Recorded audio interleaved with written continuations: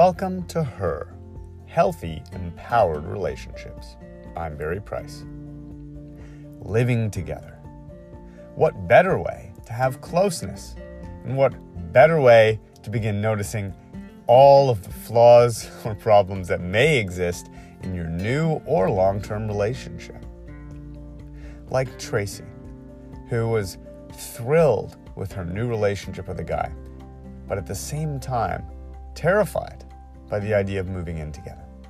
For Tracy, it represented a loss of freedom and independence, a phase of her life where she had complete power and control over her own decisions, over her own actions, and the illusion that if she moved in with somebody, she would no longer have that personal power and agency. What ended up happening once she moved in was she began the process of unlearning all of the unhealthy habits her parents had demonstrated for her in communicating our needs in a partnership where we're in close proximity.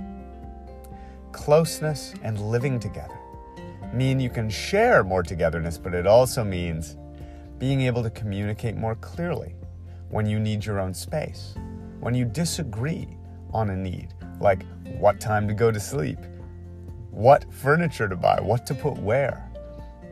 All of the different ways we were raised can come up.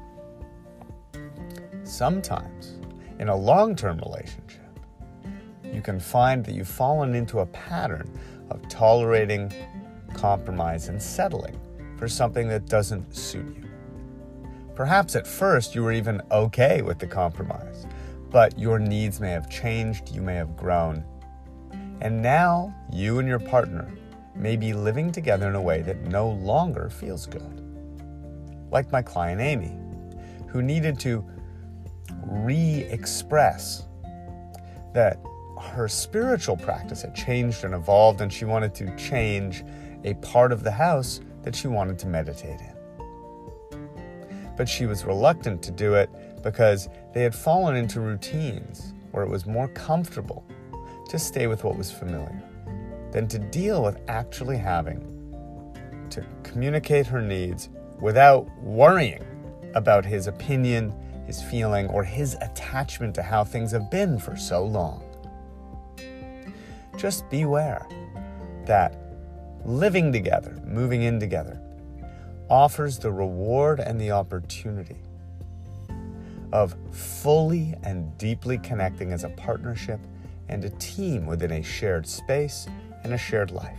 But that requires showing up fully in our healthiest emotional stance with the least fear that we're going to lose our power, our independence, our ability to get our individual needs met while living in partnership.